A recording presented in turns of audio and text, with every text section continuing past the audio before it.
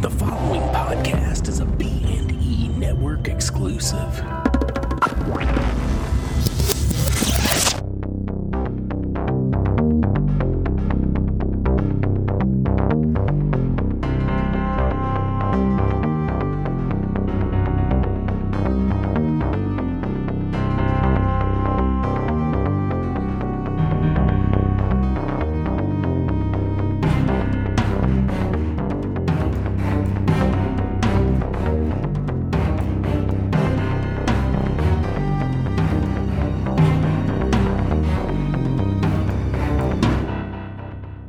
Welcome to B Movies and Ebooks. I'm Craig Wade. And I'm Brian Allen Delaney. And today we are joined by Justin Park.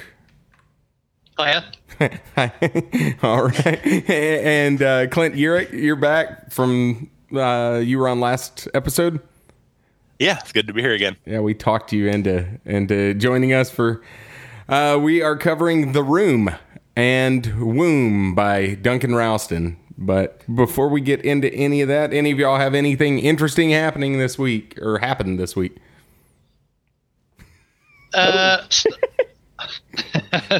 that I've got going on, not this week, but coming up next week. We're preparing for a launch for a couple of books. There's my book, which is Mad Dog, and we're also releasing another book called Forest Underground by Lydian Faust. Both of them have wolf motifs on the front, so make of that what you will. But they'll be released next Saturday coming. Oh, okay, cool. So it's Wolf Week at Sinister Horror Company. It is, yeah. That's awesome. You want to tell us just a little more about each title? Yeah, I mean, Mad Dog, in a nutshell, it's a werewolf in a prison break. Oh. That's as simple as what that is. So I've tried to make it as badass as I can.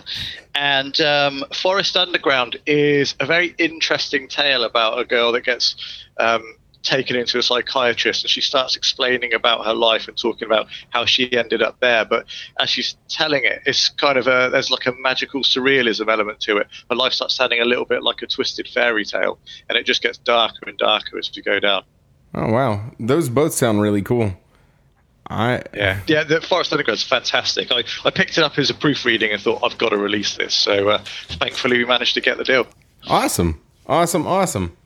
Yeah, and we covered what was it? What Good Girls Do. Y'all released that as well, right?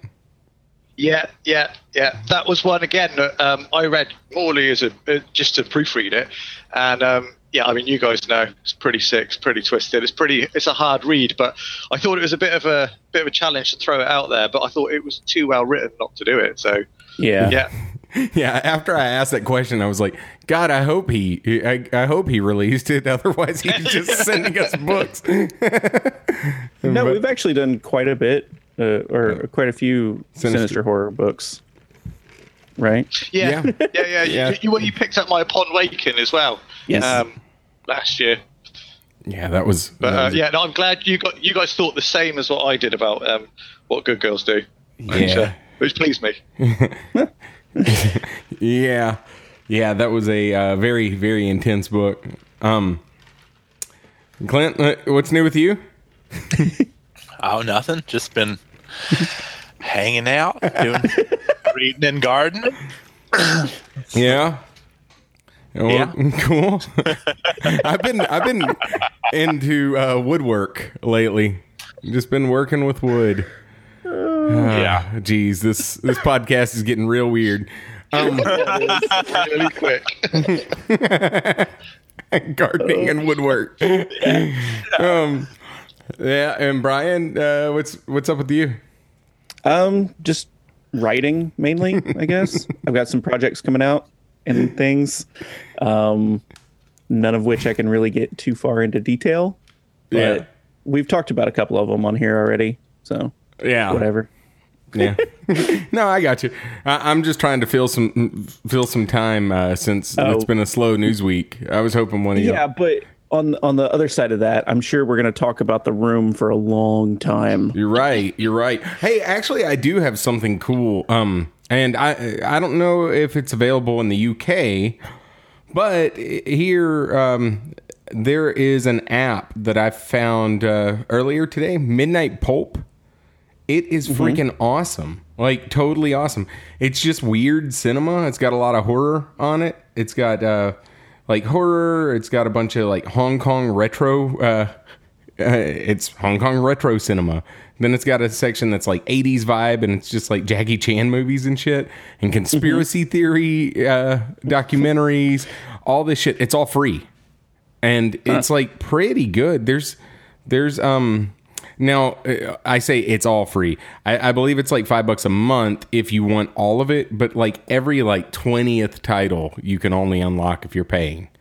But most of it, I mean, you can watch Suspiria right now for free. You can watch just a ton of films for free. And so, I don't know. That's the only thing that I got that's kind of blowing my socks back lately. Are you getting paid for this and not telling me? No. I mean, it's nuts. Like, I'm really, really excited about that. So, anyway. What's it called again? Midnight Pulp. Midnight Pulp. Yeah. Okay. I wish we were getting paid. Yeah. Oh yeah, that would make things a little bit easier. As if we're like just starving. Yeah, sleeping on the streets, doing our podcast from, side of the road. Oh, I do have one little piece of news. It's kind of sad, but doesn't really super affect me in any way. Yeah. Okay. The original guy who played Godzilla passed away. Haruo Nakajima. Yeah. Huh. I mean, Oh no. Was he killed by a robotic version of himself? No idea what he looks like at all, but that's sad. but I don't know. That was like the only real big piece of news that I saw this week that I remember. I mean, there was a lot of news, but not, yeah. Well, yeah, there's a lot of news going on. There's a lot of like existential horror news that's in real life going on, but we don't generally talk about that much. Why? Unless Matt Shaw is on the podcast, and then he forces it into every conversation. Oh yeah, didn't he manage to bring Trump up in every every single thing last time we had him on? Yes, he did. Yeah, it's good stuff. Well, which one do y'all want to cover first? Womb or The Room? Should we do The Room first? The film. Yeah, I mean that sounds good to me. I'm down with that. Sounds good.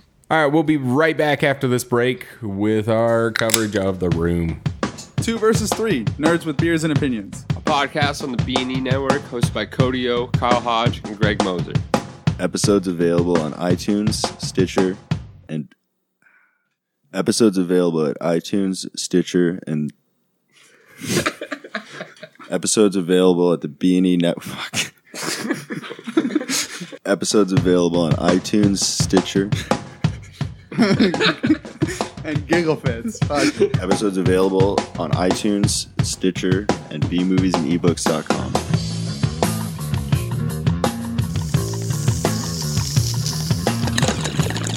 And we are back. We're talking The Room.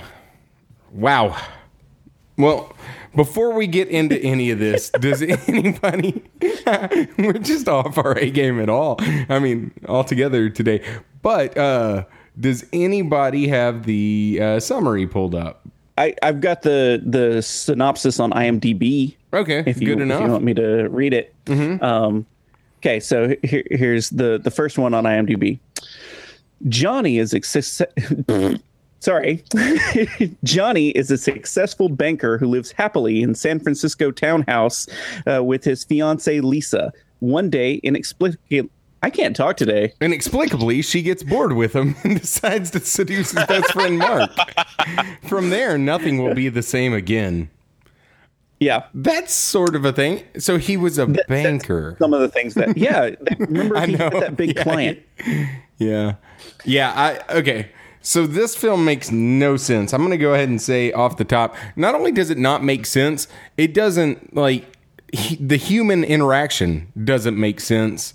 And it's all pretty much seems to be to blame. No, okay. So I think I wrote the most notes about this movie that I've ever written. Right? Like probably a good 2 pages of notes as I was going through this movie. I don't think okay, this movie is the exact opposite of what a movie should be. Okay? And I don't mean like okay, yes, it was poorly acted. Okay. Yes, it was poorly written. Like you said, it almost sounds like someone who's never seen human interaction before wrote this movie. Okay. But like they tell you in movies, you're supposed to show, not tell, right? Yeah. This movie was completely exposition. You know, like they didn't show anything really. Like they sat down and talked about the plot of the movie. Yeah. You know what I mean? They had entire scenes that were just like two characters talking about backstory that didn't really even matter, or talking about what's happening in the movie. The best bit about that is when there was one bit where they had an action bit happen where inexplicably 2 people go into their apartment to have sex, they get caught and go out, and then we've already seen that, but a guy decides to tell Johnny what just happened, and we hear the whole thing again. Yeah. I mean, this film, I'm a big fan of like bad movies. Troll 2, that kind of thing, absolutely love. But this was just bad beyond the pale. I mean, do you know about how it was created? About this, what was his name? Tommy, someone he was a millionaire that wrote and produced and directed the movie. I mean, his name's all over the credits right at the start, isn't it? Yeah, as you go through it, I'm wondering, did he hire anybody else to edit the movie, or did he edit the movie himself? Clearly, he wrote it and directed it, but the whole thing is just of a man. Well, it's amateur, isn't it? Right from the start to the end. Yeah, okay, so they shot this thing with, I don't know if y'all read about that they had 2 crews, and it was shot on 35 millimeter and on HD. On a paired mount. They had like, the shoot took an extremely long amount of time, and they had several cinematography crews quit on them because they had this double mount where the cameras were mounted side by side for every shot, and so it took really long to set up. It was just evidently the biggest nightmare. Yeah. Why though? Art.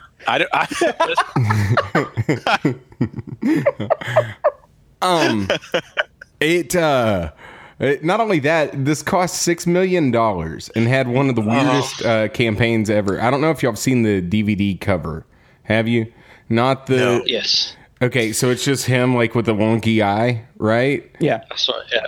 And he bought a billboard, or not bought, he rented a billboard and put just that picture, and it said The Room. However, it was $5,000 a month for him to do it. This is in LA.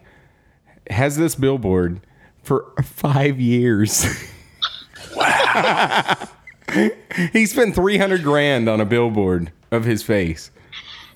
And so, yeah, I mean, like I said, $6 million bucks. You don't see any of that on the screen. It has terrible green screen effects and literally like 3 locations. Like, it's a weird bad well, film.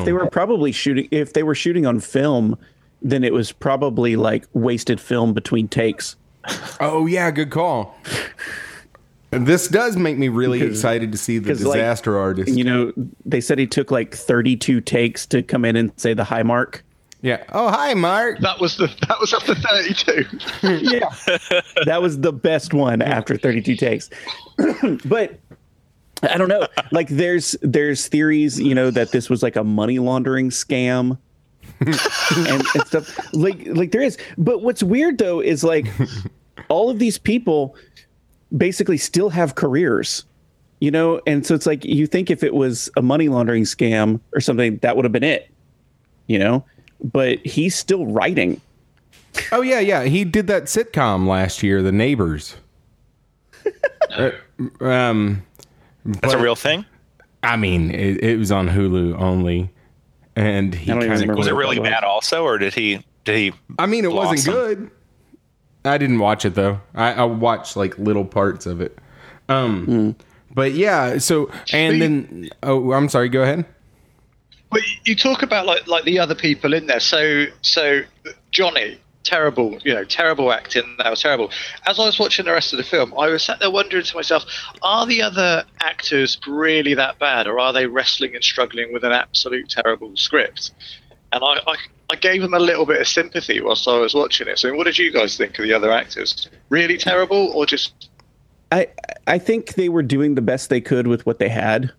Like, honestly. I mean, the girl who played Lisa was okay. She was like...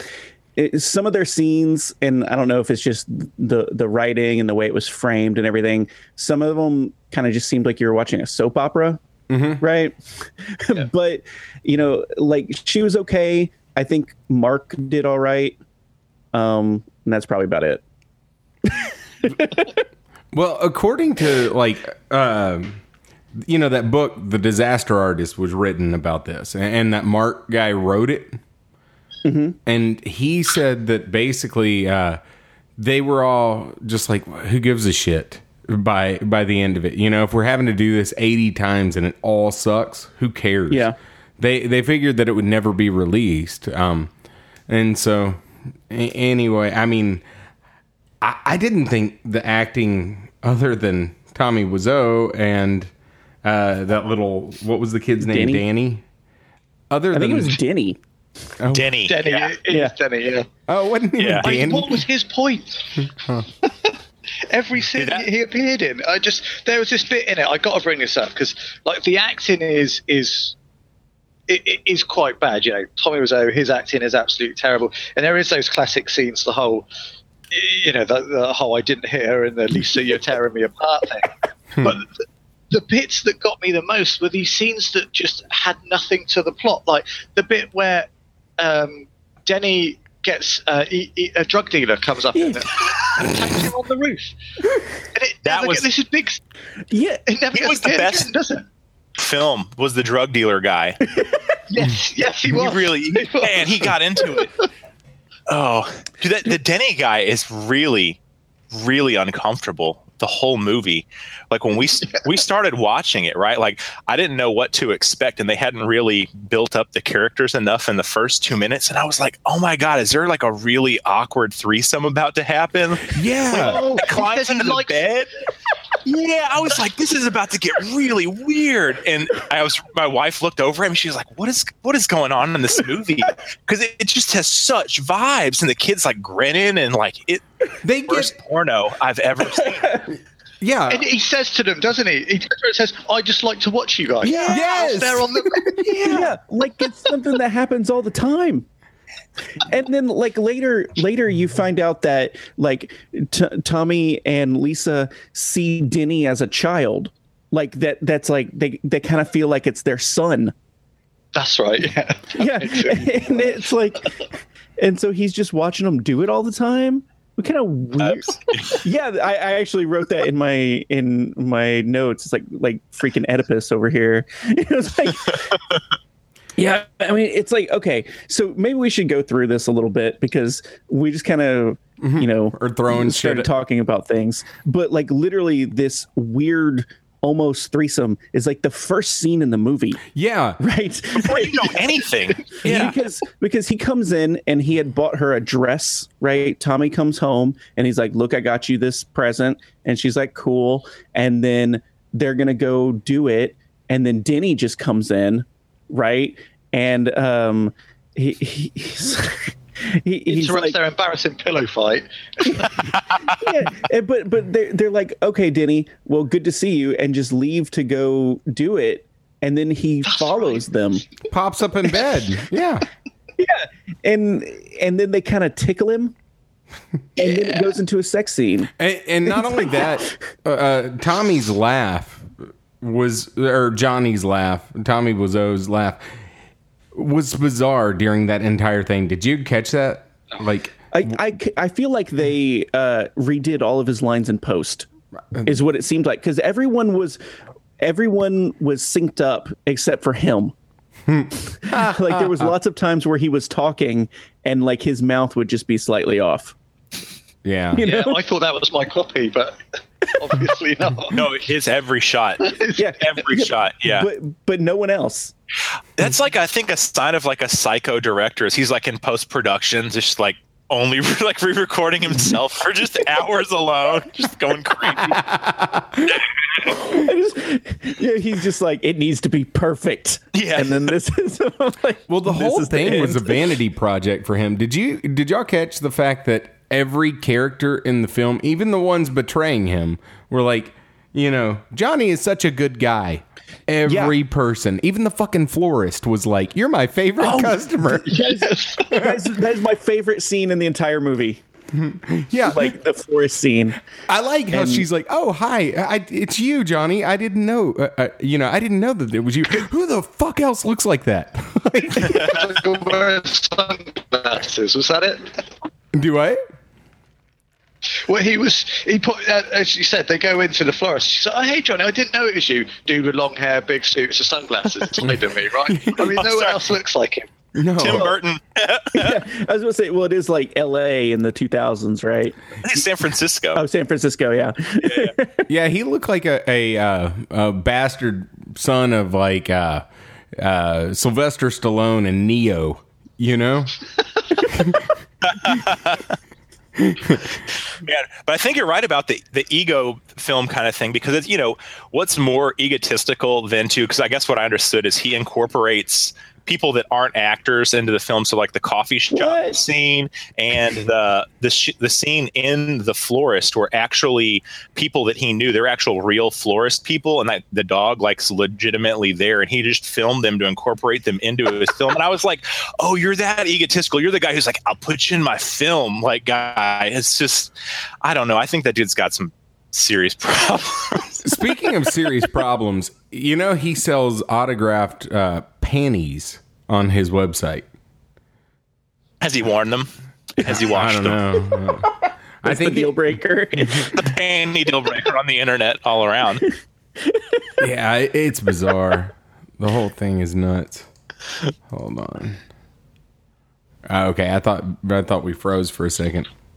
But yeah, it's weird. And again, we veered into a different direction. So it starts with him giving an address, and then they get in a pillow fight, and then they have sex. And Yeah. And it is a like super 90s Cinemax sex scene. with a terrible Right. song. Huh? All the sex songs were all terrible. Oh, yes, terrible. Terrible like saxophone, like jazz sex scene music. They were at 1.5. They were great. Speed up just a little bit. They really hit. Sound like Sounds like J-pop. the Locust or something.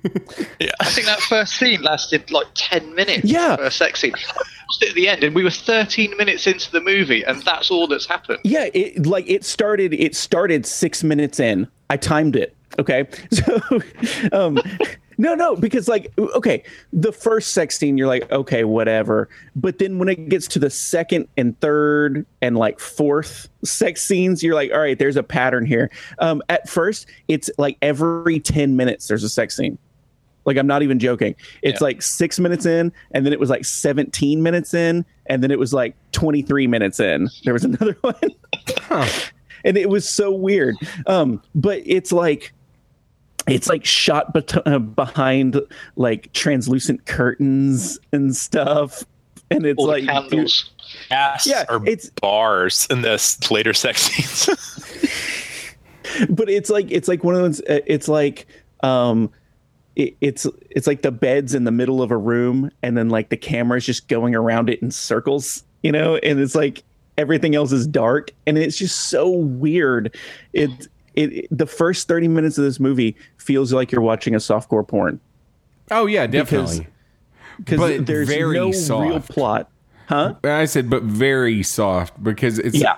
I mean, like the girl is topless, but then like it barely even shows them having sex. It's a lot of like rubbing her with roses and shit. But so we get that, And then we get like a scene with Lisa and her mom, right? Talking about how she doesn't love him anymore. Immediately. Yeah. Yeah, she's just very hot and cold, almost to the point of like complete split personality. Almost, yeah. Because they mentioned that, like, you know, she's a sociopath, like, once, but it's like, that's beyond sociopath, you know? Like, isn't it? She doesn't even, it's not like she's just using him. She is just using him, but she's, like, doesn't act like there's anything wrong at all. And she is consciously making a decision to hurt him. Yeah, there we go. Oh, okay. I guess that is kind of sociopathic. That's what's happening. 'Cause she's just like, I'm bored. I don't want to be with him anymore. And like at this point, all you've seen him do is surprise her with presents and then passionate lovemaking. I know. You know what I mean? It's like she's talking about how bored she is, and it's like the first 10 minutes they're like so in love, and it doesn't make any sense. Yeah, If she had said something like, I'm tired of having love made to my belly button, it would make sense.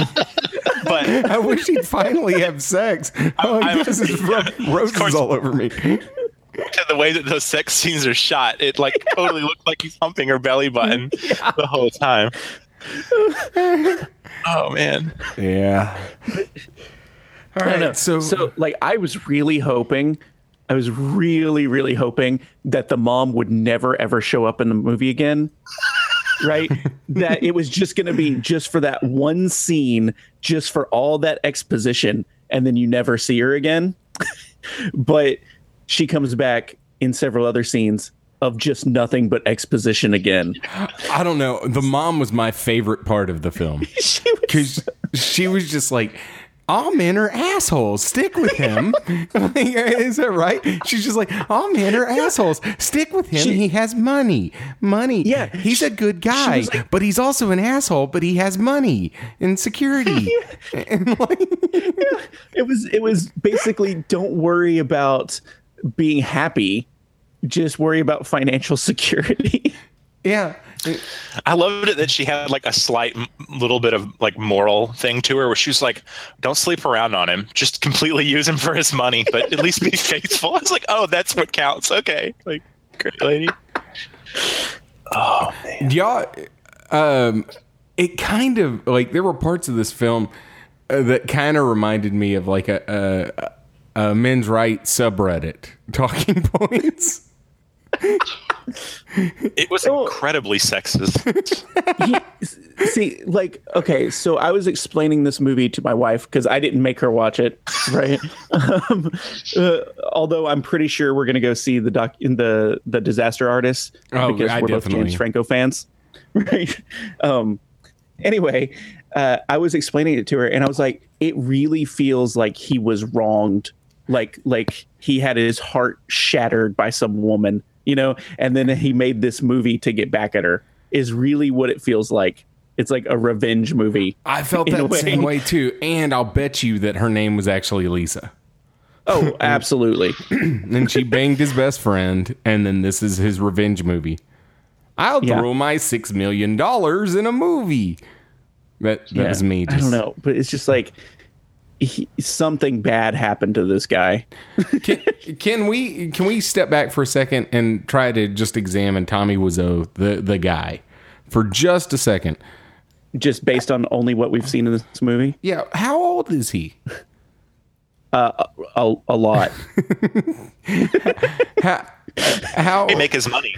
How importing leather jackets. I'm not even joking. God, it's so perfect.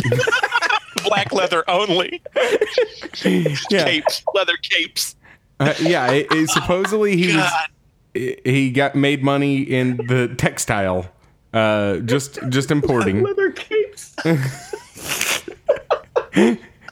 like dusters and shit. Okay, so we're not sure. Like he has a very unspecified age, a unspecified accent, what accent is that? Because the reason I'm getting at this, he's done interviews saying that he was born in 1968 in America, and maybe he was, but Not with that accent. No way. That's like a Germanic accent or something, isn't it? Yeah, to me, there were parts that sound, and I don't know, I'm no linguist or whatever, but like Eastern Europeanish. Yeah, I got Scandinavian, Eastern kind of thing too. Yeah. But See, I know he's acting and he's a terrible actor on film, but I got the idea that the way he speaks and the way he's written his dialogue is perhaps the way he carries himself in real life. Mm-hmm. So you imagine actually having a conversation with him would be that kind of stilted and that kind of awkward. I think so. Absolutely. And I also feel like he's got perhaps a slightly childish, slightly sort of childish mentality to the world. He sees everything in black and white, peace and love. That kind of Michael Jackson persona that you see on the outside. That's the kind of sort of thing that I could see that he would betray you if you ever met him. So what you're saying is like maybe it's not that it's really poorly written. Maybe it's just he doesn't understand. I think he has. I think the word naivety. That's what I'm trying to get at. I think he has a slight naivety about the world. It's the way that I kind of get it, and that's the only way I can see how you could write a film like that. That is the kind of film that a badly hurt 15-year-old might write. There's no real depth or anything there, and I just imagine he would be like that. If you met him in a pub, he'd sit there and say, "Oh yeah, it's all about peace and love, and you've got to look after one another." And then he would probably want to go play catch outside with you with the football. Yeah. What the fuck? With football. That's really a testament to what you're saying. It's just like this whole like black or white, like really childish thing. He's like, what do the guys do for fun? They throw the football back and forth. Like it's. Well, seriously, it shows it's like, and I don't mean this in a bad way, but a very like on the spectrum sort of understanding of the world. It's just like, oh yeah, just toss the ball back and forth because we're bros. Chicks, they like money and they like screwing around on dudes. Like it's just like he has this really childish TV sort of painted view of the world. I was just laughing though. That was like a spot on impersonation. Yeah. In his face, he's like, you can't see it, but he's like, what do men do? Oh yeah. Oh god. Yeah. Okay, so how many football scenes? I think there were 4 football scenes. There were as many football scenes as there were sex scenes in this movie. But how many underhanded throws 5 feet apart? Because, I mean, I've played football more than once in my life, and I've never thrown it, like, go long 5 feet away and underhand. You know what I'm saying? Man. Well, there was one scene later with, like, we haven't even discussed the other friend, Peter, who shows up randomly. I don't even know who he is or where he came from. Right at the end. Yeah, well, yeah, he's in like the last third of the movie. But there's one scene where Mark tosses him a football and then just pushes him like really hard. Yes, yeah. And he goes down, and then they pick him up like he's like broken his legs, and they carry him off. Yeah. And it's like so maybe they're doing all the underhanded passes and stuff because it's like they don't want to hurt each other. Okay, yeah. They're just. Well, this is the other thing that there's that plot device of the bros when they get together. Well, I'm just not sure. Yeah, where they like maybe it's a little bit strong, but where they use that scene, it's like bro like man time, and they use the buck chicken sort of thing at each other to coax each other into doing bro stuff, and I think it's like all build up to the end where he's like, here I am, face to face with my bro. Why don't you fight me, buck? So he's like almost tying in all these bro scenes, this like brotherly stuff, into the end scene just so he can say buck at when the dude's not being a bro. He says cheap. Cheap shit. You're right. It is cheap. It reminded me weird. Cheap. It reminded me of Arrested Development. How the whole family was getting the chickens wrong. Like yeah. They all had terrible impersonations of chickens. I think with the whole the bro scenes, as you're calling them there, my favourite one is the one when they're just appearing all in tuxes. That's never mentioned. That's never explained. They're just in tuxes together, and then they go off and play football again. One of them falls over, and that's it. Yeah, I thought it was his wedding. It's like well, while I was watching, it was going to be the wedding, but they were talking about the wedding happening like next week. But then I guess it was like tux fittings. That's what it had to be. But they don't let you leave there with. No. I mean, maybe they had all just gotten back from, Al's formal wear, and they were all like, let's wear our tuxes or whatever. It was just weird. And Mark had shaved his beard, hadn't he? That was the big bit. Oh, Mark, you shaved your beard off. This is amazing. And I wondered if it was they put that scene in because he shaved it off halfway through filming. So they needed something to kind of go, look, he shaved his beard. But when they go play football out in the back, right, in their tuxes, it's that Peter guy again who goes down. Like, they throw him a pass and he just falls over. No, I thought the first time the guy that gets, you are talking about the guy that gets jammed in the trash cans the first time, right? Yeah. I thought that was the Lisa's roommate's boyfriend. Oh, that was Mike. Yeah. Mike and Michelle. Yeah, I loved that guy because he had no point and made the dumbest faces.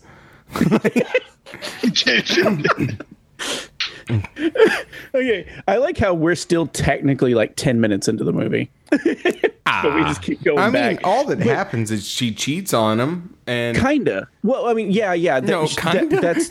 Well, no. I meant like... I didn't mean it like that. I meant like, yeah, that's the only thing that happens, but that's the only thing that happens in the movie. Yeah. And like the whole climax of the movie is 10 minutes before it ends. Yeah. So they, all right. So I guess where we're at, she tells him that let's drink, we're all boring. No. We're still, hold on. So she just cheats on Mark, right? Mm-hmm. Or cheats on Johnny with Mark. Right. And then he's all like, best friend. Yeah, which they make abundantly clear that they are best friends. Movie, yes. Like every other line is Mark is my best friend, or Johnny's my best friend, or Mark and Johnny are best friends. Right? But after it's over, after Mark and Lisa have sex, he's like, "Why are you doing this to me?" And stuff, and it's like it's just always blaming Lisa for everything. Uh-huh. Yeah. Right. And then he's like, he's my best friend. We can't do this to him. And then the flower scene happens and is my absolute favorite scene in the entire movie. Is like, because again, Tommy's going to go surprise Lisa, right? For a guy that she says is boring, he is surprising her like every scene with something. Right. But he goes and it is marvelous. It's like a 15-second scene of him in the flower shop. And I don't know. It's the best thing ever. Yeah, all the dialogue's rushed. It's like, oh, hi. Here are your flowers. Oh, it's you. Okay. All right. Bye. You're my favorite customer. Yeah, it's all on top of each other. They're not waiting for sentences to land or anything like that. And then he just pets a dog and leaves, and it's wonderful. Yeah, but I actually rewound it and watched it again. So he brings the flowers to Lisa, and she's like, he's like, I got passed over for the promotion. First you've ever heard about it, right? Well, no, they mentioned it in the scene with the mom. But real quick, before that happens, there's another awkward ass scene with Denny, right? Where like she's like ordering a pizza and whatever, and Denny just comes in and he's like, "Hey," and she's like, "I'm busy. Do you want a drink?" Which is weird, right? That's not how humans talk. And then he's like, "I want to kiss you," and stuff. Oh, yeah. Yeah, it's just so weird. And it's like... And then he goes again, doesn't he? She's like, no, and off he goes. Yeah, it's just like... Yeah, she's like, "No, Denny." And he's like, "All right." Yeah. And then it's like, that's it. And then he comes in and with the promotion nonsense. Yeah. Right. And he's like, I was passed over my promotion. I waited 3 months. No, you have to realize though is that this guy, if you listen to the story, he's only been in the banking industry for depending on which part in the film, either 5 or 7 years. Because early in the film, she's like, I've been with him for 5 years of my life. Yeah. And later, 7 years of my life. I met her when I was a busboy, and I was like, you went from a busboy to like a high-end San Francisco banker in 5 to 7 years? Like, you got to be kidding me. So she's used to stuff's happening fast in their life. Except for evidently getting married. Yeah. 7 years together as adults usually leads to marriage much sooner, but who knows? This whole promotion scene again is another example of bad scripting, because they come in and she goes, did you get the promotion? He says no, and then she goes, you didn't get it, did you? Well, he already just told you that. I don't even understand how that script got in there. All these bad scripted choices. Yeah, you didn't get it, did you? Because you just told me. The whole thing just so friggin' weird. And then she's just like, all right. Then they have to drink. Yeah, let's get drunk. And he's like, oh, don't you know we've been together 5 years? And I don't drink. And she's like, yeah, just shut up, wuss, and drink, right? And then drink this whiskey and vodka mix. Yes. Yeah, I honestly feel like Tommy Wiseau might be a robot. All right, or just an give me a alien, second. Yeah, this is AI trying to put together how people live, and this is what it came out with. Here, let's have people drinks. And it's just like mix. It's just, it's terrible. People drinks. Yeah. Sorry. Yeah. I mean, go ahead. I don't even know what's going on anymore, man. Well, so let's just kind of speed it up a little. So, No. I actually in my quote, in my notes here is right after this, after a remark about how all the music sounds like it's from a medieval fantasy movie. It says, "Damn, just like clockwork, another sex scene, 3 and 26 minutes." Is what I have written down.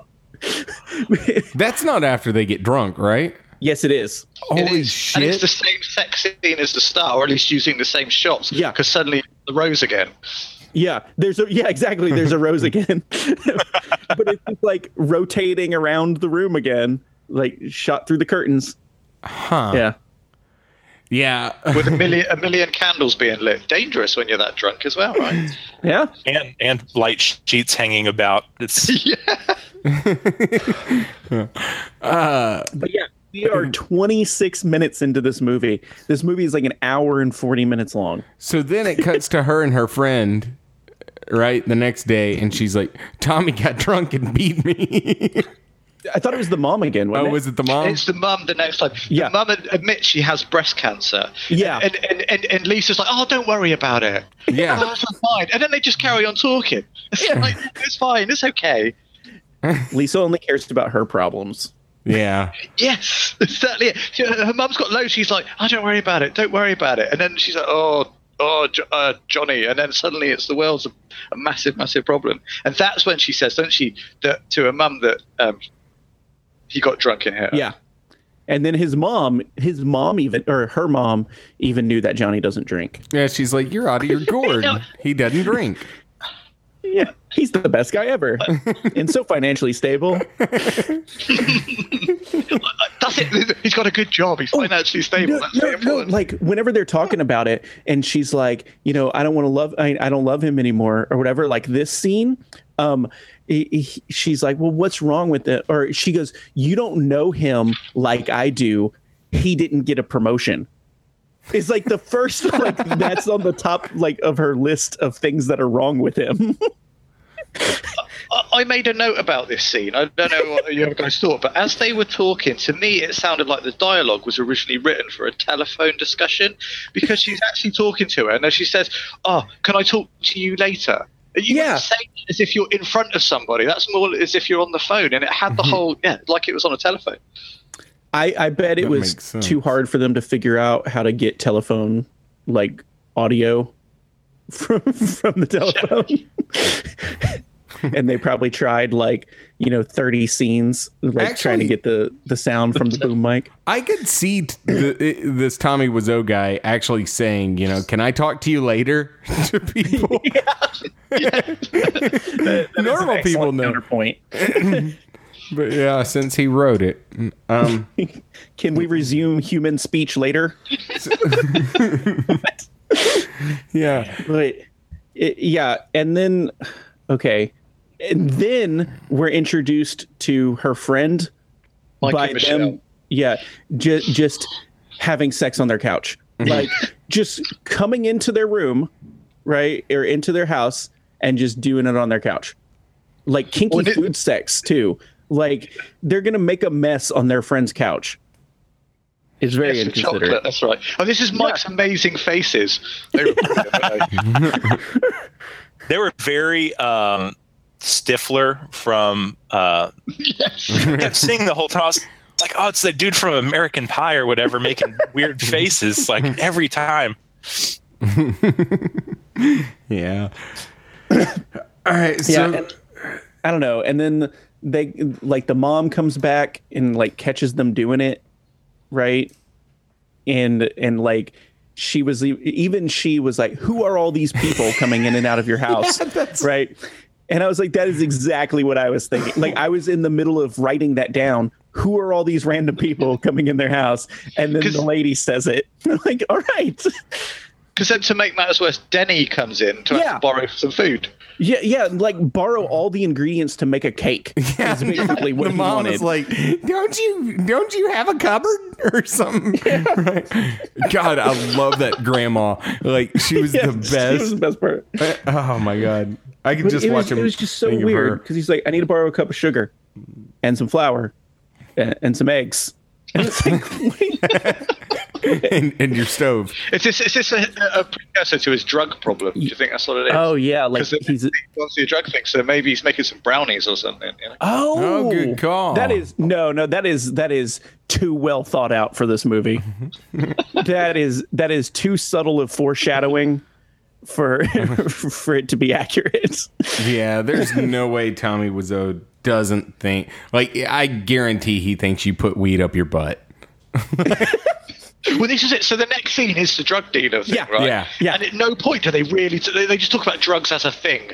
Yeah. What is actually drugs? You're on drugs. What drugs are you on? And he's never going to tell because I don't think he actually knows, like you're saying. and he's just like, leave me alone. And they're like, what drugs, Denny? And he's like, I don't want to answer. And they're like, but what drugs? And they're like yelling at him. And he's like, stop yelling at me. I think they might have actually just been berating the kid on set. And that's his actual genuine reaction. Because he's like, crying and stuff. And it's, that whole scene, aside from them just yelling at Denny, is probably the best acted scene in the whole entire movie. I like how every scene agreed. where it ends with Johnny and anyone, as the scene's fading out, every time he's like, and if you need anything, let me know. I will be there for you and I will solve all your problems. Every single time. Every time he's with Denny. And I believe, didn't he do that in the diner with Mark? And I think also in the scene with Peter, that's later. Oh, yeah. Huh. Maybe this So guy's... I've got to mention this. So this drug dealing bit, this happens on the roof of their apartment. Yeah. So the roof seems to be this weird hangout to play football, which seems a bit strange. And the door that they're going down in on. Yeah. Did anyone try and work the physics of that thing out? Yes. Because I just couldn't work out. It looks like you're going off of the building to go down into the staircase. Yeah, again, It was a bit of a Doctor Who TARDIS. it's just another one of the things that's just slightly wrong. They don't understand things. The spoons in the picture frame. That's another one that's just weird. In the background, there's a lot of weird. Oh, I didn't realize I should take out the spoons in the picture, the picture frames on the bedside. Have y'all noticed that? No. all the pictures in the background all have like little spoons in the like. It's like they just bought frames and left the pictures of the silverware from Target or whatever, like in the back. It's just like, oh man, that makes sense because the documentary about this is called A Room Full of Spoons. And it was like a tell-all about the production of this. You know, so The Disaster Artist is as well, the book and the film. But they did a documentary talking about like who the hell is Tommy Wiseau and all this stuff. And so it's called A Room Full of Spoons. Well, it got blocked by court order. He's suing the shit out of these people for whatever. So anyway, he's a litigious man, which weird. Like that's weird. Right? Huh. Well, I mean, if he's doing weird money laundering and stuff, I'm sure he doesn't want anybody actually like looking into anything. Good call. Huh. Yeah. Yeah. But anyway, yeah, I was always wondering why it was called Room Full of Spoons, but I bet that's why. Huh. Probably. Okay, so this guy fails at dialogue. He fails at plot devices. He fails at story, all of it, right? Do y'all think that maybe this is really, really high concept art and he's done like it's just use of like it's symbolism that we're not getting? Yeah, and some sort of like deconstruction on what it is that actually makes a movie? Yeah. Yeah. No. Absolutely we'll look at it. Yeah, let's keep watching it until we understand, Craig. Yeah. Yeah. Okay. I was just wondering. Anyway. So the next scene, you've had the drug dealer scene. The next one is the famous one, isn't it? That came on. It's the whole walking up onto the roof. Was that the next one? Oh yeah. No, I did not hit her. Yeah. I think so. Yeah. I think that's what came up. Yes, because it has to be before his birthday party and stuff. This film to me was everything all at once. Like all these scenes could have been interchanged. Like I don't absolutely remember at all the order, and I watched this less than 12 hours ago. Yeah, because even that one, like he could be mad about saying he didn't hit her, and then later you could have her talking to the mom about him hitting her, and it would still make sense. Well, he was never confronted it. You know, we don't know that he knows. He's been saying that he's been beating her, and all of a sudden he comes up on the roof talking to himself like a nut job. Yeah. But luckily Mark is there. Oh, hi, Mark. Oh, hi, Mark. Yeah. But and that's the bit he goes, sorry, it's just, this is another bit where it reinforces him being his best friend. I'm so happy to have, well, he's talking about Lisa, I'm so happy to have her. She's brilliant. No, so I'm so happy to have you as a best friend. And then, and I love Lisa so much. It's like, right, okay, we got that. And then I think that it's that scene where like somebody else mentions like a girl getting beat for something. I don't remember what the context was because it's just in my notes. But then he laughs about it. Yeah, he goes. Yeah. Yeah.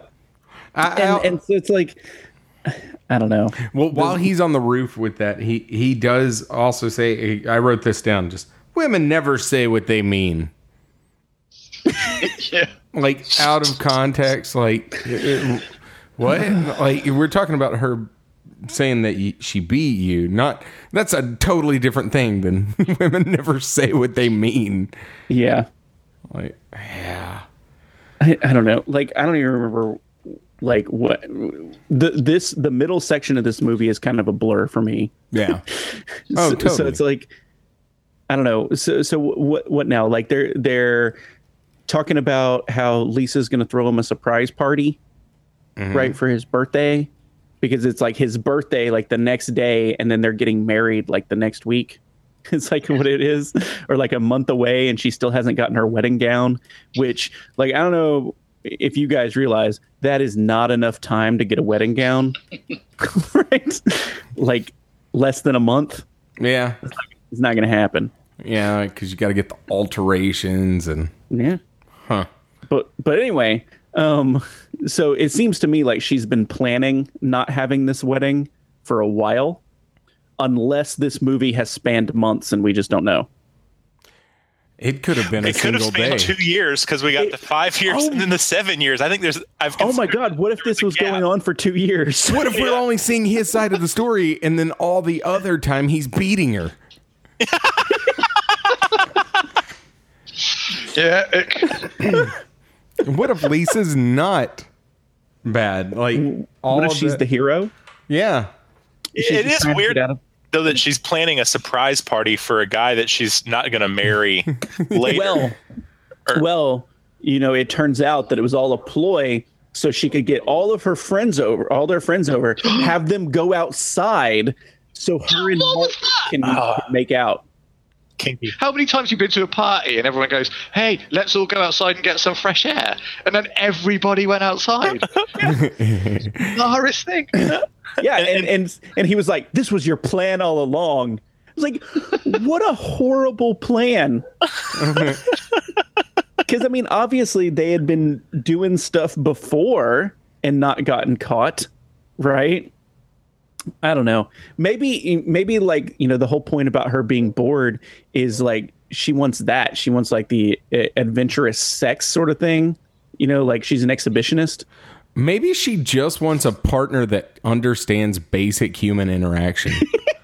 Like she's bored of this crazy alien bullshit. Well, I don't think she's going to find it in this movie. Yeah. That scene. So when Lisa is kissing Mark, when the rest of them are all outside in the party, they get caught, don't they? But Yeah. the person that comes in and catches them, is that someone that was completely new that we've never seen before in the movie? Yes. It's actually And this is this is 2/3 of the way through, isn't it? Yeah. And suddenly we're introducing new characters. Yeah. Well, what actually happens is that their psychiatrist or psychologist friend actually quit the film during the filming, so they just gave his lines to a new guy that they pretend is the boyfriend, or maybe was it always the boyfriend of Lisa's best friend. And so it's just the the psychiatrist guy's character put onto completely. Oh wow. Right. Okay. Wow. No need to explain. He just comes in with like such intensity and like powerful lines, like he's been coaching her the whole show. He's just like, "What are you thinking?" Oh, Can we talk about that scene as well? So there's that bit. So we're at the party. Can we jump ahead? Or yeah. Why not? So we're at that party. They get caught. Everyone comes in and they start to have this big fight, don't they? And Yeah. Was it me, or did they fight twice? So they had did. this fight, and then it all calmed down, and they said, "Oh, let's go out." And I looked down to write notes, and I'm looking back up, and suddenly we're in another fight scene. Yeah, that is exactly what happens. They like I thought I blacked out for 10 minutes. I don't know. they shook on it and they were friends again, and then they weren't like 2 minutes later. Well, not even 2 minutes, was it? It was like 10 seconds. It was just, let's have another fight. Yeah, and then that's where you get the cheap one. That's like the cheap fight. Yeah. That's what it's all been building up to. That's right. But there was one bit in this movie which I thought was quite good and would have been quite interesting. The bit where he decides that he's going to record everything that's going on the phone, and he does that sort of halfway through, and then we don't hear anything until right at the end. And it's such a wasted plot device because I thought this could actually be a good bit, but yeah, absolute waste. And then there's also like the weird subplot about her faking a pregnancy. At the very end, yeah. The announcement, he announces it to everybody and Yeah. us at the Yeah, same she's time. not even next you just to thought him. there'd have been a conversation between those two, but no. Yeah, it's like he's just like, guess what, everybody? Lisa's pregnant, and then that's it. It's like, Maybe she didn't fake it. Maybe he just announced that. Like, Well, they asked her, didn't they? They said, Yeah. "Why have you faked pregnancy?" So, did you say to make it more exciting? That's what she said. Yeah. She goes, to make it more Oh, yeah, exciting. yeah. To make what? Like breaking this guy's heart more exciting? Like it's just life more exciting? Yeah, it makes no 'cause- sense. because not only then will she be like, breaking up with him as a fiance, but also like, you're not going to be a father, And it's like, if he was really, really looking forward to that, that's going to crush him, right? Like, this lady is a monster in this movie. yeah. Oh, but real quick, I forgot about my favorite part about the tuxedo football thing, because that happened like right before all this. And I was just scrolling through my notes. There's a part where Denny passes it to Mark, right? Which, by the way, that's all he did was pass it to Mark. He was just like, "Go long, Mark. Here, Mark. Take this, Mark." And it's like, okay. But one time he passed it to him and went, "Pew!" like under his breath. It was so amazing. Yeah. Anyway.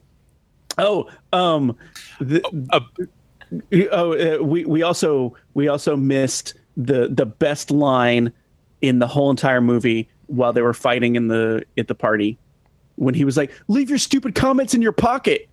Yeah. Oh, something you reminded me of a minute ago that I really enjoyed, and maybe a little more than I should have. But the whole thing where he's setting up that tape recorder, he's just like, "I'll show her," and then he just like reaches into his pocket and pulls out a blank cassette. Like he just keeps them there. Like, it's amazing. Dude, that sucks, because it was right around that time that I fell asleep for a minute, and so I woke back up and didn't think I missed anything. And so I was like, which normally I'd rewind it, but I'd already gone too far, in this film. And so anyway, I was like, so that whole tape recorder shit, I was like, "Oh, that crafty bastard. He did it." I wasn't aware that there was a terrible setup to it. Huh. All right. Well, so he catches her and Mark on the phone talking about how Mark wants to explore her body. Yeah. Even though he actually had already witnessed her telling her mother from around a corner that he already has confirmation, because he heard it out of the mouth of Lisa that he is cheating on her, and then he decides he needs more proof to get her voice again on tape. Like, it's a pretty bizarre lead-in. Well, if your exposure to human culture has just been television, then you want to make sure that you've got it on tape for like the courtroom reveal scene, that is inevitably going to happen. But I don't know. Also, what time period is this movie supposed to be in? I'd say it was late made in like 90s. 2003, right? Mm-hmm. Did they still have full-size cassette like phone recorders? Dude, remember? Oh, yeah. Yeah. Like, Yeah. Did people use them though? Remember we used to record Junkies demos on it. Yeah. Well, yeah, there was like a 4-track recorder though. No, I had the exact one he had. But oh, hi, Junkies. But they were around in the early 2000s. Just not very prevalent. But yeah. I mean, like the whole thing still like looks like it was in the 90s though. Oh, definitely. Yes. It does have that feel, yeah. So then Lisa goes to live with Mark, or just goes to see Mark, and then Tommy Wiseau Johnny has like a pity party, right? And he's just like, "Everyone's against me. I'll show them, everyone," like for a while. And then, it goes on entirely too long. And then he blows his brains out. Well, there's a bit before that. So he trashes the house, and then the bit I found slightly uncomfortable. He picks up Lisa's red dress, places it against his crotch, and he's humping whilst crying. Yeah, Just sat there watching this, going, "What?" That is purely the director. He's like, really, it's him coming out right there. Yeah. That's a weird interaction. Then he rips it after that, which is also kind of weird. Yeah. Huh. And so they go find, like, Mark and Lisa come back for some reason, and they find him dead. And Mark's just like, "Get away from me, Lisa. You're a monster." And he's like, Johnny was such a good guy. And he's my best friend. And then Danny comes in, like, to borrow sugar or something again. And he's like, oh my God. no, get away, y'all both suck. And then like cries and hugs him, and that's the end. What was the point of the whole, like, what was the point? Was there any theme, anything at all? No. Well, I think it was like you guys said, Johnny was a great guy and his girlfriend was horrible to him. This is brilliant. Yeah. I mean, like, I really think that he went through a terrible breakup or something. And that's what did all this. It had to. There had to be. I also, I don't know, maybe Tommy Wiseau himself is like a glitch in the Matrix. Maybe he never should have been. Because think about it. Like, he doesn't seem to have an origin story that makes sense. He has money. Like in real life? Yes. He has Yeah. money that came out of nowhere. This man is Because he's a glorified even if cheat you- code. Even if you do make a lot of money, right? Yeah. I don't think you're going to make it importing leather jackets. No. Like, does that make people insanely rich? Where was he importing them from into? Like from from China or somewhere in Asia to the US. I mean, it was the 90s, right? Oh, They got yeah, leather good. jackets at the time. Oh my God. Yeah. Everybody wants the like Mario Van Peebles look. Wilson's leather was a thing. I had two. What? I had two leather jackets. Well, I mean, like technically I have a leather jacket, but it's not like that kind of leather jacket. You know what I mean? Like it's just a jacket that's leather. He doesn't touch the Oh, ground. if we're counting those, then I've had 4. And one of which was brush suede. Okay. So maybe you helped Tommy Wiseau make his millions. No, Maybe you're I bought them partly all, like- responsible for this movie. I bought 2 of them at least, just secondhand. They were straight up like thrift shop. But yeah. Well, what would y'all give this? 1 out of 5, or You know, 1 through like- 5? This movie is so much not a movie. I'm not sure how to actually rate it. Like, part of me wants to give it a 1. The other part of me wants to give it a 0, but I feel like that's cheating. So, I think 1. What film was it we covered a few weeks back that pissed me off? Like, and I said it was the worst film I've ever seen. I guess I blocked it out. But I don't know. There's been so many. Garbage Pail Kids. Can I give it a half? Garbage Pail Kids is terrible. Yeah, I will say It was Garbage still Pail. better than this. No, I'll say Garbage Yeah, Pail Kids no. is worse than this. Because at least No. this had the hi, like the memorable shit.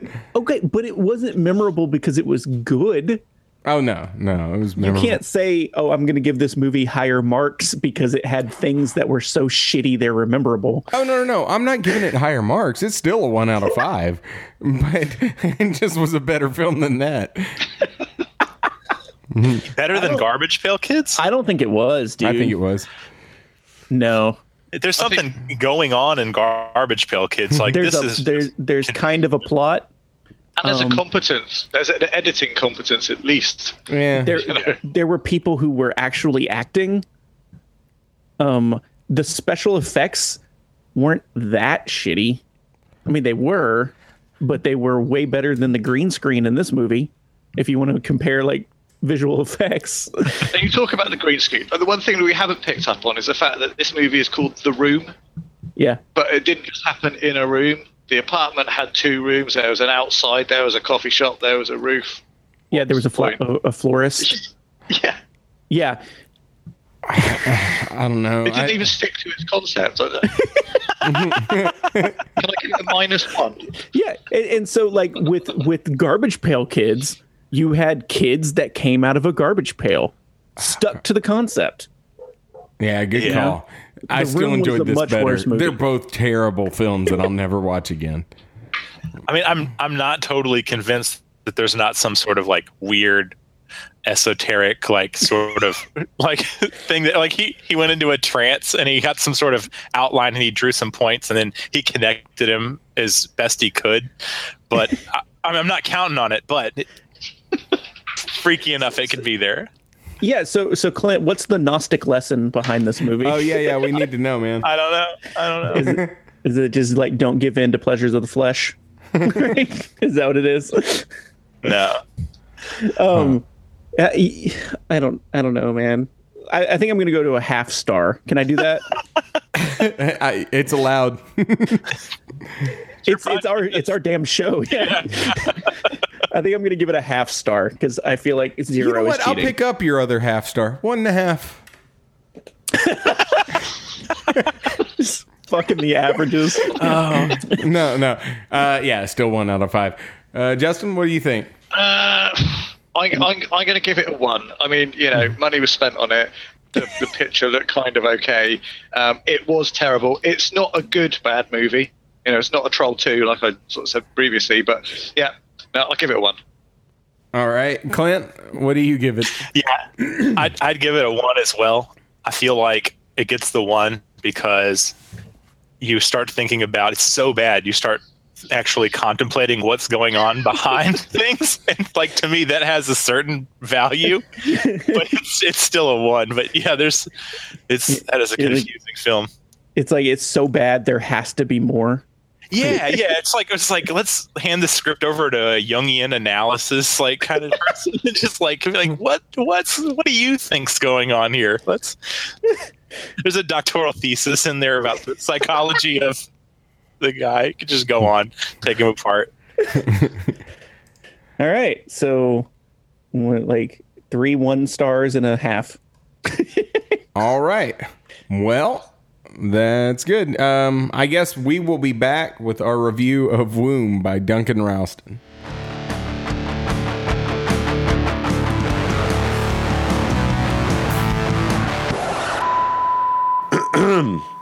Would you please remove your podcast from the internet? It doesn't help the world in any way. You don't possess those skills. What a sad life way to express yourself to your peers. Mel suggested we record a promo for Barely Living the Dream, our podcast about independent filmmaking straight from the trenches. I suggested we read some hate mail, to keep us humble. This one was right after Place Show was free. Now if I got to get these hour and a half and saw the game like we're supposed to be. Talk about a movie that doesn't go anywhere. Join us as we talk about making movies and living the dream. Barely. New episodes available every couple weeks. When we aren't on set. Only on the B&E Podcast Network. Available on iTunes, SoundCloud, and bmoviesandebooks.com. How do you think you guys sound like total fools? And we are back. We're talking Duncan Ralston's... I almost said The Room again. We're talking Womb by Duncan Ralston. Now, I have already said that, to me, this is a 5 out of 5 and all this stuff. So I'm going to let Brian and Clint and Justin kind of take the lead on a lot of this. But before we do any of that, Clint, you don't typically read a lot of fiction, do you? Not by the normal definition of fiction. Yeah, I read a lot of... to qualify that, it's like I read a lot of like esoteric, weird stuff that's like clearly fiction, but was written with a nonfiction instructional kind of intent. So like parables? Reading... What's that? Like parables? No, just like weird metaphysical books and stuff like that. So yeah, reading any kind of like thriller or nonfiction was totally off my radar. So it was nice to change it up a little bit. Yeah, and part of the reason that I was really happy that you decided that you would join us for this show was because this book is so off the beaten path that I wanted to get somebody's take that wasn't as into fiction. So anyway, I don't know. And yeah. Now, Justin, you've read this before, right? Multiple times or once? Yeah. Well, this is the reason why I really wanted to do this podcast. I listened to your previous one, and you talked about the fact you were going to do Womb, and you said that you've spoken a lot about it. It's been great to have someone on. So I instantly messaged you and say I want to talk about this book. I mean, I got a fan's copy of it originally, and then I had a read of it. I loved it that much. I then bought it on ebook, and then I bought a paperback copy when that came out as well, just to support it. Same here. It's that good, and it was that good to me that after I read it, I didn't want to write for another week afterwards. I thought, damn, I got to get somehow close to that. That was how much it sort of blew me away. Yeah, it's a. I'm trying to pull up the summary, and apparently my phone is just crap. but hold on real quick. Let's see. I love how much dead air we do all the time. Y'all don't cut that out? Come on. No, Why would we cut right? it out? All right, so the Lonely Motel holds many dark secrets, and Room 6 might just possess the worst of them all. Angel knows a lot about pain. His mother died in this room. He's researched its history. He's come back today to end it, no matter the cost, once and for all. Prostitute Shyla believes the stories Angel tells her can't be true. Secrets so vile you won't want to let them inside you. But the Lonely Motel doesn't forget, it doesn't forgive, and it always claims its victim. Very, very, that description doesn't really get into much of the plot of this book.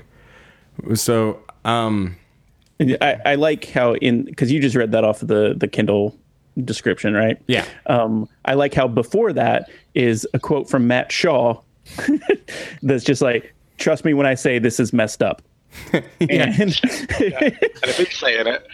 yeah. And, like if you've read any of his book or any of his books or, Justin's and stuff, you realize that this is like really high praise, like coming from these guys, Yeah. So, yeah. Where do we want to start with this? Because I mean that's a pretty accurate representation of what's going on in the book. Like the overall plot is, a guy hired a prostitute and he's telling her some stories, right? As you do. Yeah, as one does, right? Where do we want to go with this?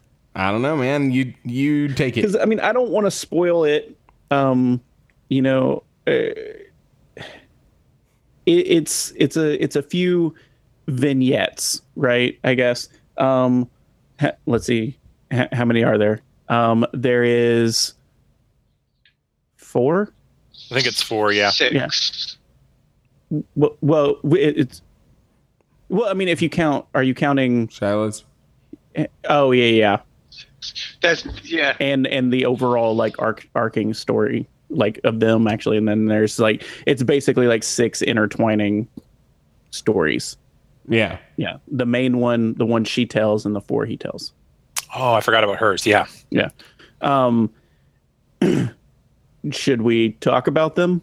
Because I mean, I don't want to give away too much of it because it's a really like gripping, like well done book. Okay. It's one of Matt Shaw does those black cover books that are like extreme horror, right? And we've covered a couple of them on here, and this is a black cover book not written by him, right?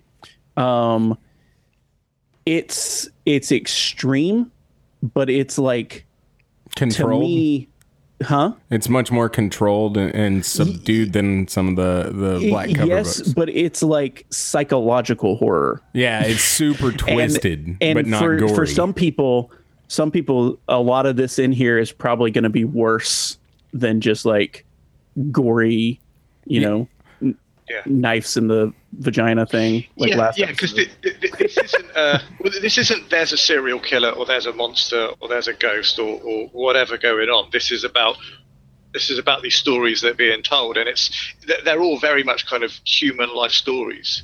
Yeah, mm-hmm. You can sort of relate to them. Weirdly, that's something that I don't know if that's exposed too much of myself. We've all been there, right? What were you gonna say, Clint? Oh, I was just going to say that, like, that's something I wasn't really sure about reading it. Is I wasn't sure because it, billed as a thriller, and I'm not really familiar with like the subgenres and things like that. And so I was like, man, Craig, there's not a lot of like blood and guts and stuff, but it still was thrilling and like holds you. And I guess I don't want to say it in a negative way, but even though I felt like some parts of it were a little bit fragile. Like if I were to say things, it might give a little bit too much away. Despite that quality of it, it really still held your attention. You're still not quite totally sure what's going on. So I kind of liked that leading and surprising bits that, kind of come out through it. So it not being, just slasher kind of surprise jump out sort of thing, which is what I was expecting. Yeah, I think for me, what really blew me away is at the time we were covering this. I read this, I guess, roughly this time last year, maybe September last year. But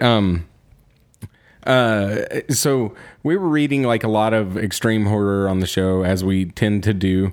And this was a black cover book, so I was expecting for it to be a much more typical extreme horror book. And so the fact that I thought at first that it was just going to be an anthology, with this wraparound of Angel and Shyla.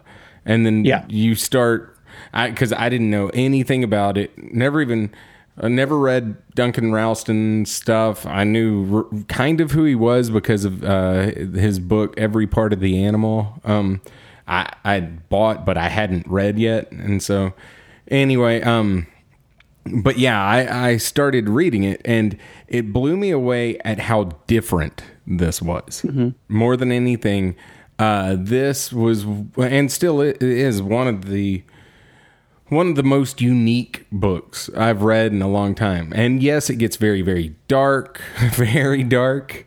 And it takes it in a totally different direction with a climax that is foreshadowed kind of, but you're like, no way is he going to go there. No way is he going to, oh God, he's going there. And so, I want to say something about that climax. So I'm not going to ruin it at all, but the one thing that I liked when we got to the climax, I'm thinking, what's going to happen? And then what happened is kind of the inevitable, what would happen. And you're like, oh yeah, well, okay, of course. But it's still really, really good. And yeah, I really like that bit. Yeah, that's what surprised me, is I was really okay with the things that even the things that I found to be inevitable in the book, which is just like, oh, but it's still really good. And it's not, he still does a really good job of surprising you with it and doing it up originally. So I really did like that. The ending is pretty. The one thing that caught me with this book straight away was the title. I mean, when it was in the the black cover version, it's just black with womb, 3 words, 4 letters written on it, WOOM, and that already had me intrigued. I knew, what is this going to be about? And the thing that I really liked is that title, it runs through the other chapters, all the chapters, apart from the first chapter, which is just called Room 6, so that's the setup. The rest are all, they've got double meanings to them. So, for instance, the next chapter is called Cramps, but it's cram, and then in the brackets, PS. Yeah. And those 2 words are exactly something that's happening. The next one says prolapse with the lapse in brackets. And again, the 2, they mean something to that chapter. And that really kind of marked out to me the intelligence with which this book was actually written. Yeah, it was really clever. Yeah, especially going back and reading it a second time, knowing where it's going, it blew me away at how many little details were in there. And also, I guess I don't know how I had missed so many references, almost even a lot of them hidden references to fate and stuff like that. That almost that this was their fate to come together in this room, and almost as if the room itself, which you can't not see this, but the room itself was a character in the story. It seemed a lot more pronounced upon second reading to me. But yeah, so reading this, this is only my second time to read it, but I'm like you, I bought the ebook and I got the paperback as well, because this is one that I want to be able to just loan out and, and kind of.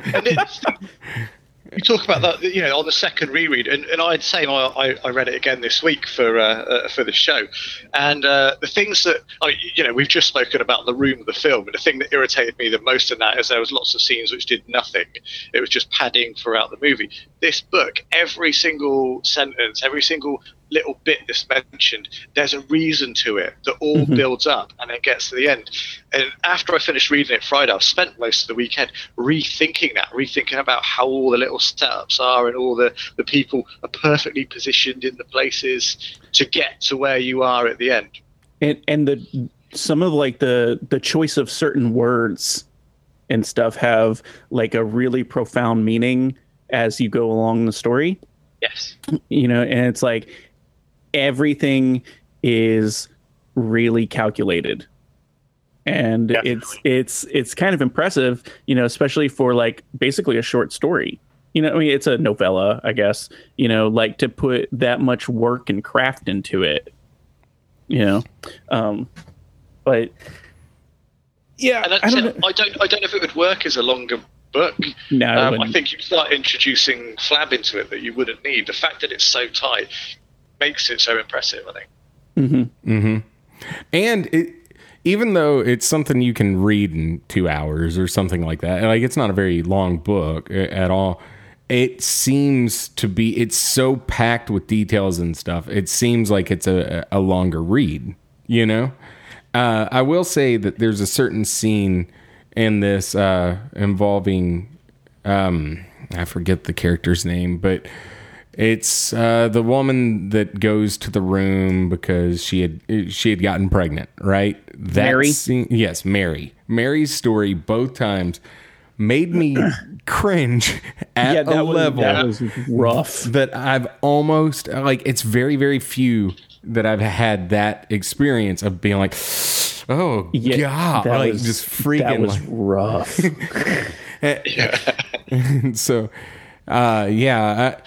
you know, and from time to time, I'll reach out to authors. You know, sometimes it's like, you know, hey, I don't know you, but we're covering your book on the show. You know, that kind of stuff. This, I had bought. I own a lot of Matt Shaw books because I'm a fan of his writing and stuff like that, and especially these black cover books. They're 99 cents. You know, just scoop them up. And so I owned, you know, quite a bit of Matt Shaw books. And that's the reason that I bought this, you know, never having, I mean, it was 99 cents at the time, I believe.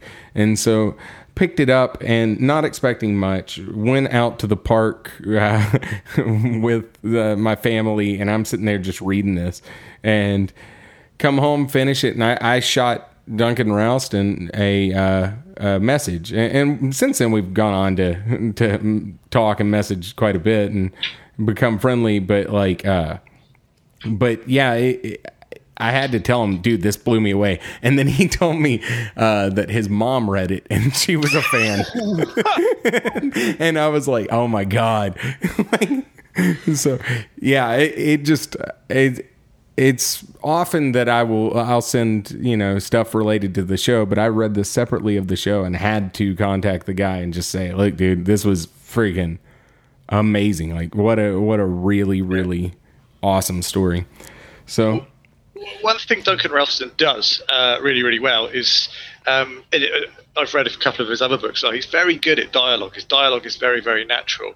And what I liked very much about this book, the dialogue was good in it, but the characterization as well. They weren't like, each character was very, very individual with their own bits, but it wasn't done in a very broad brushstroke, ham-fisted sort of way. It was subtle, so it made it a lot more realistic. Mm-hmm. Yeah, and they like, you know, the little character movements, like descriptions of like even what they were looking at, you know, at the time would just kind of sort of really inform you of who they were and things like that. I don't know. Yeah, I found that the guy's writing style, like it just really plays out like a really tightly written 1.5 hour long movie. I mean, I don't know if that makes any sense, but just like the way that he wrote, I was just like, oh man, this is like if they took this identically and just read it out and played this out like scene for scene, it would make just a really well cut, tight movie with everything you need, nothing you don't, nothing extraneous. Like it all has tie-ins to everything else, and I just really thought that was pretty unique for something as short as it was. Well, it's going to happen, apparently, isn't it? I think Purgatory Pictures, Matt Shaw and Michael Graves, wow. I think they've spoken to Duncan Ralston about it, and I think Duncan Ralston is actually writing a screenplay for it himself. Yeah, I don't think he'd need to change much. Yeah. Yeah, it makes you wonder what the rating of that would be. Obviously it'll probably be unrated, but yeah, I think if they wanted to release it and actually get it like in theaters or something, besides like the odd, like River Oaks over here or something like that, they would have to change a lot. Yeah. I don't think it would. I mean, I feel like you could make it just as it is, and it wouldn't be very marketable if you change, but it wouldn't be as good as if you changed it up a bunch, I guess is what I'm trying to say. Yeah, I think go with it. Make it the way it is. If it gets banned in certain countries, great. That's a great marketing ploy, isn't it? Mm-hmm. Yeah. Human Centipede, everyone knows what that is, even if they don't like the horror. Exactly.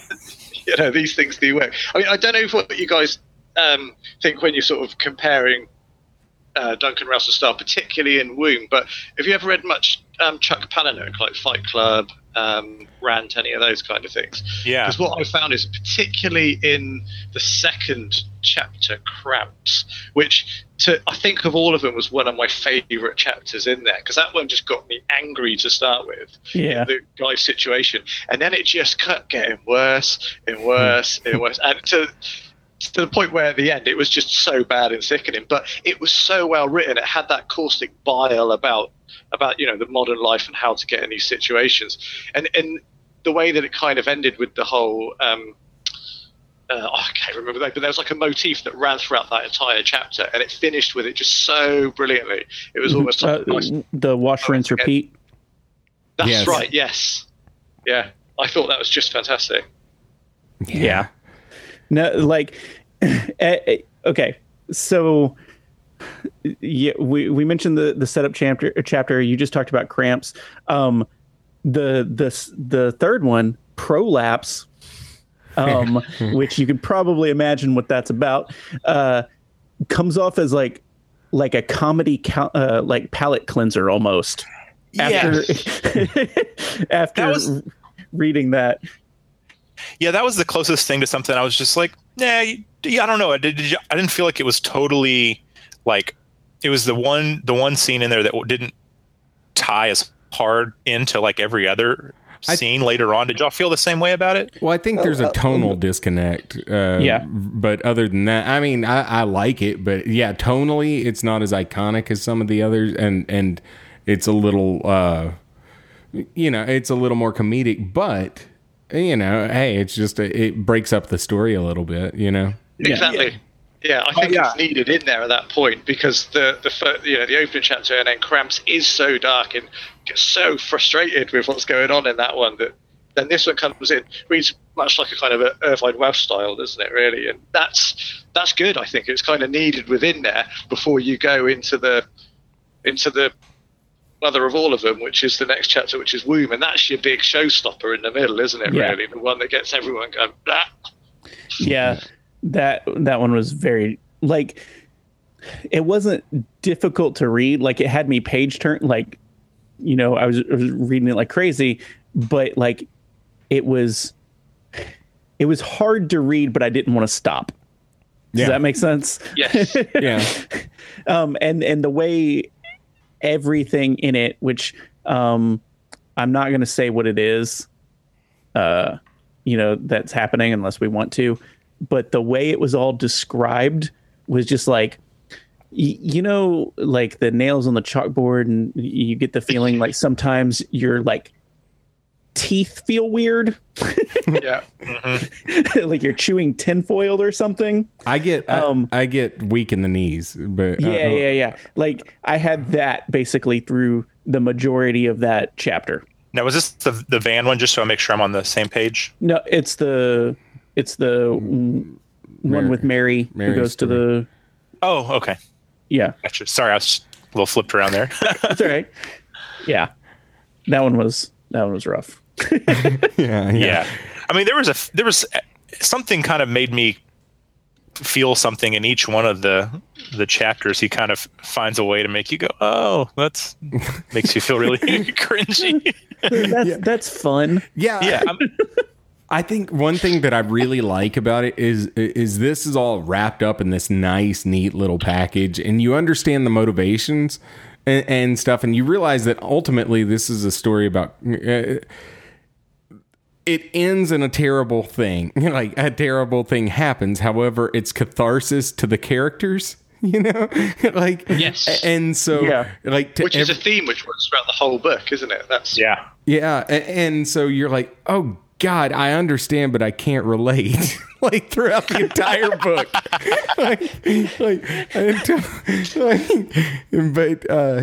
So yeah, I don't know.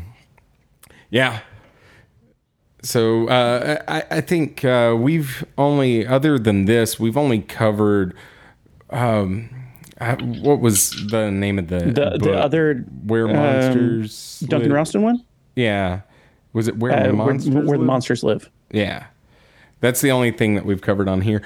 He just recently released a book called Video Nasties that I great cover. Great cover. That's what I was going to say. I bought the ebook and I was like, son of a bitch, why didn't I buy the book, like the paperback? So it's going to be another title of Duncan Ralston's that I'm going to buy two of, because it looks exactly like a VHS, and it's really, really cool looking. But yeah, I'm not as far into there. I'm only 2 stories in, but yeah, I just, as a side note, I would highly. I can't give any sort of rating to it, but I would, if the rest of the book is like the first few stories, I recommend it as well. There's one other thing I wanted to talk about Wound, which just in general is about when I read a book. One thing I like, if a book really stands out to me, what I like in a book is if it teaches me something I didn't know. Mm-hmm. And what I found in Womb is there was a couple of little bits and pieces, just those little bits of information where it would kind of talk about or present good ideas that would make you think. So things that I didn't know was the whole sort of have you got a lisp? No, it's not. I've got a lisp. It's that I can't pronounce R's, and it starts talking about speech impediments and those sort of things. And I quite like that. I like the fact that there's a bit of intelligence that's thrown in, a bit of random facts that you can walk away after that book and go, oh yeah, I know something new now. Yeah. Or the lady's medical condition that she has. You're just like, oh, yes. That's, pick up little things. And the other thing is just the idea. So there's this great idea about the whole thing of he doesn't believe in ghosts, but he believes that pain lingers. And if something carries something for so long, then does that become part of it? And there's all this metaphor built around Jonah and the whale. Which ties in absolutely beautifully throughout the whole book. And it's like, did the whale miss Jonah when he spat him out? And I like that because you're using a highbrow thing and throwing a good idea, which is actually coming into this very dark sort of narrative, which, extreme horror, which could be considered quite a lowbrow thing, I guess, really. But that mix I thought was absolutely brilliant. Yeah, I totally agree. Mm-hmm. I honestly don't have much else to say about this other than just structurally. Yeah. I would say one little quick thing, because we talked about how Prolapse was sort of almost a comedic palate cleanser. Mm-hmm. I feel the same way, to a lesser extent, though, about the one that comes next. Smother. Smother.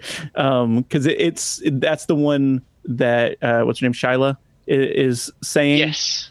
And so it's again a little bit like on the funnier side, and like the narrative changes quite deftly because she's saying it, it's a different person telling the story, and so it feels like it almost a different author wrote it.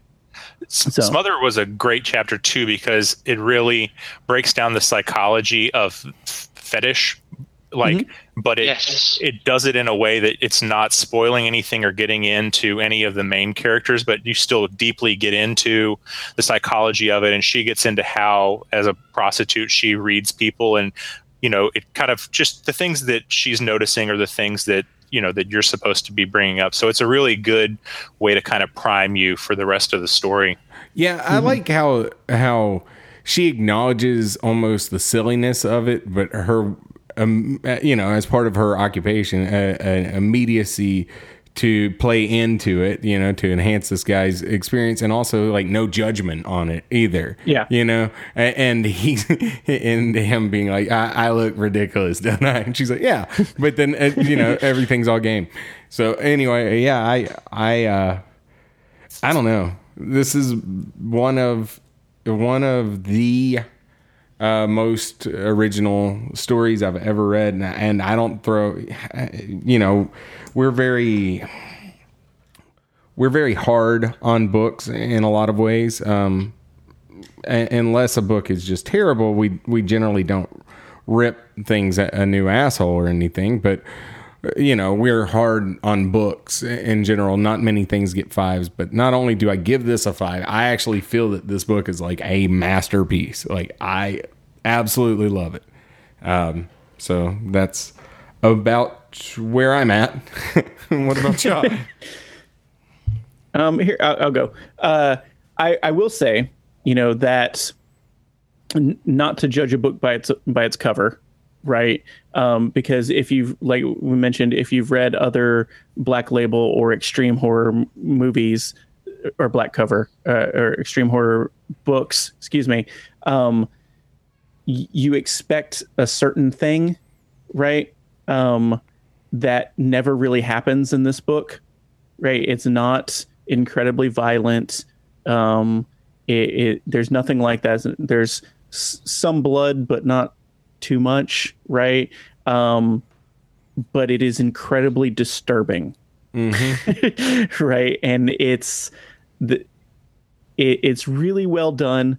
If you're looking for, that extreme horror, it's not going to be exactly what you're expecting, but it's definitely worth reading it anyway, because it's so good. Like it's great.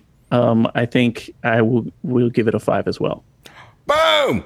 All right. Yeah. I'll go next, actually.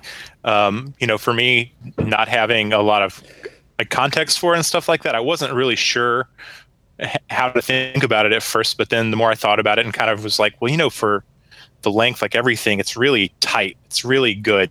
And so I'd give it, just because of my lack of comparison, I'd give it a 4 out of 5 just in general. Really did enjoy that. And I think for the size of the book and the content and stuff going on, I mean, it really hits it out of the park. Yeah. All right. Yeah. Well, I kind of said near the start about how I feel about this book. I agree. I think masterpiece is a word that I would use as well. I've read a lot of horror books and a lot of modern horror as well. And I think this is currently, to me, this is the pinnacle of what has been written within that genre. And not just in extreme horror, but outside that. So, hold on, you're cutting out. Hold on, you're cutting out. Oh, I heard him. Oh, okay. Maybe my signal. But yeah, you said inside, not just inside extreme horror, but outside of extreme horror, and then it cut out. Oh, have you got me now? Yeah. Yeah? Sorry. So, yeah, what I was saying was that I thought it was a masterpiece. It's a pinnacle of modern horror, not just inside extreme horror, but outside as well, just horror in general. And so from that, it's going to get a 5 from me. Wow. That was high praise. I really was kind of hoping Brian would hate it. that we get a 1 and a 5. I could see for a lot of people this not being this being a lower end book if you're very sensitive, as far as a low rating. Like, I think this is the type of book that some people would read and just tune out and be like, this is trash. you know? But not like actually give it their full time of day.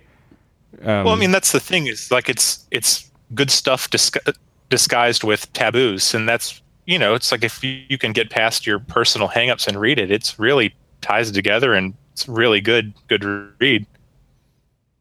Yeah. Yeah. No, no. I'm sorry. Somebody just text me something, bastard. Anyway. All right. Was it Dad? No. Yeah.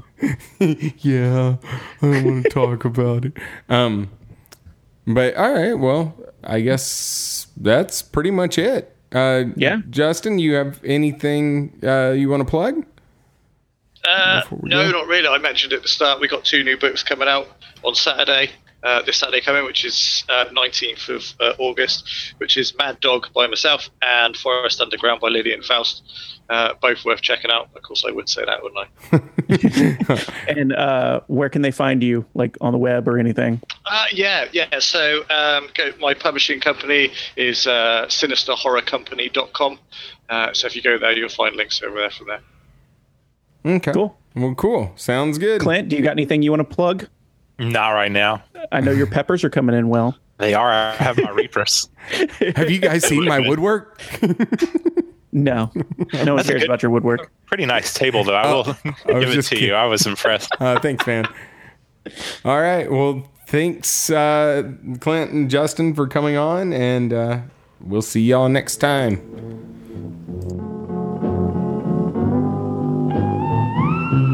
This is Wolfman Jack, and you've been listening to B-Movies and E-Books, and you can check out these crazy cats every 2 weeks or so on iTunes, Stitcher, and I don't know, other places. So anyway, leave them a 5-star review. Also, check them out on Twitter at B&E Pod, and subscribe to the B&E Master Feed if you're a fan and you a real cool daddy.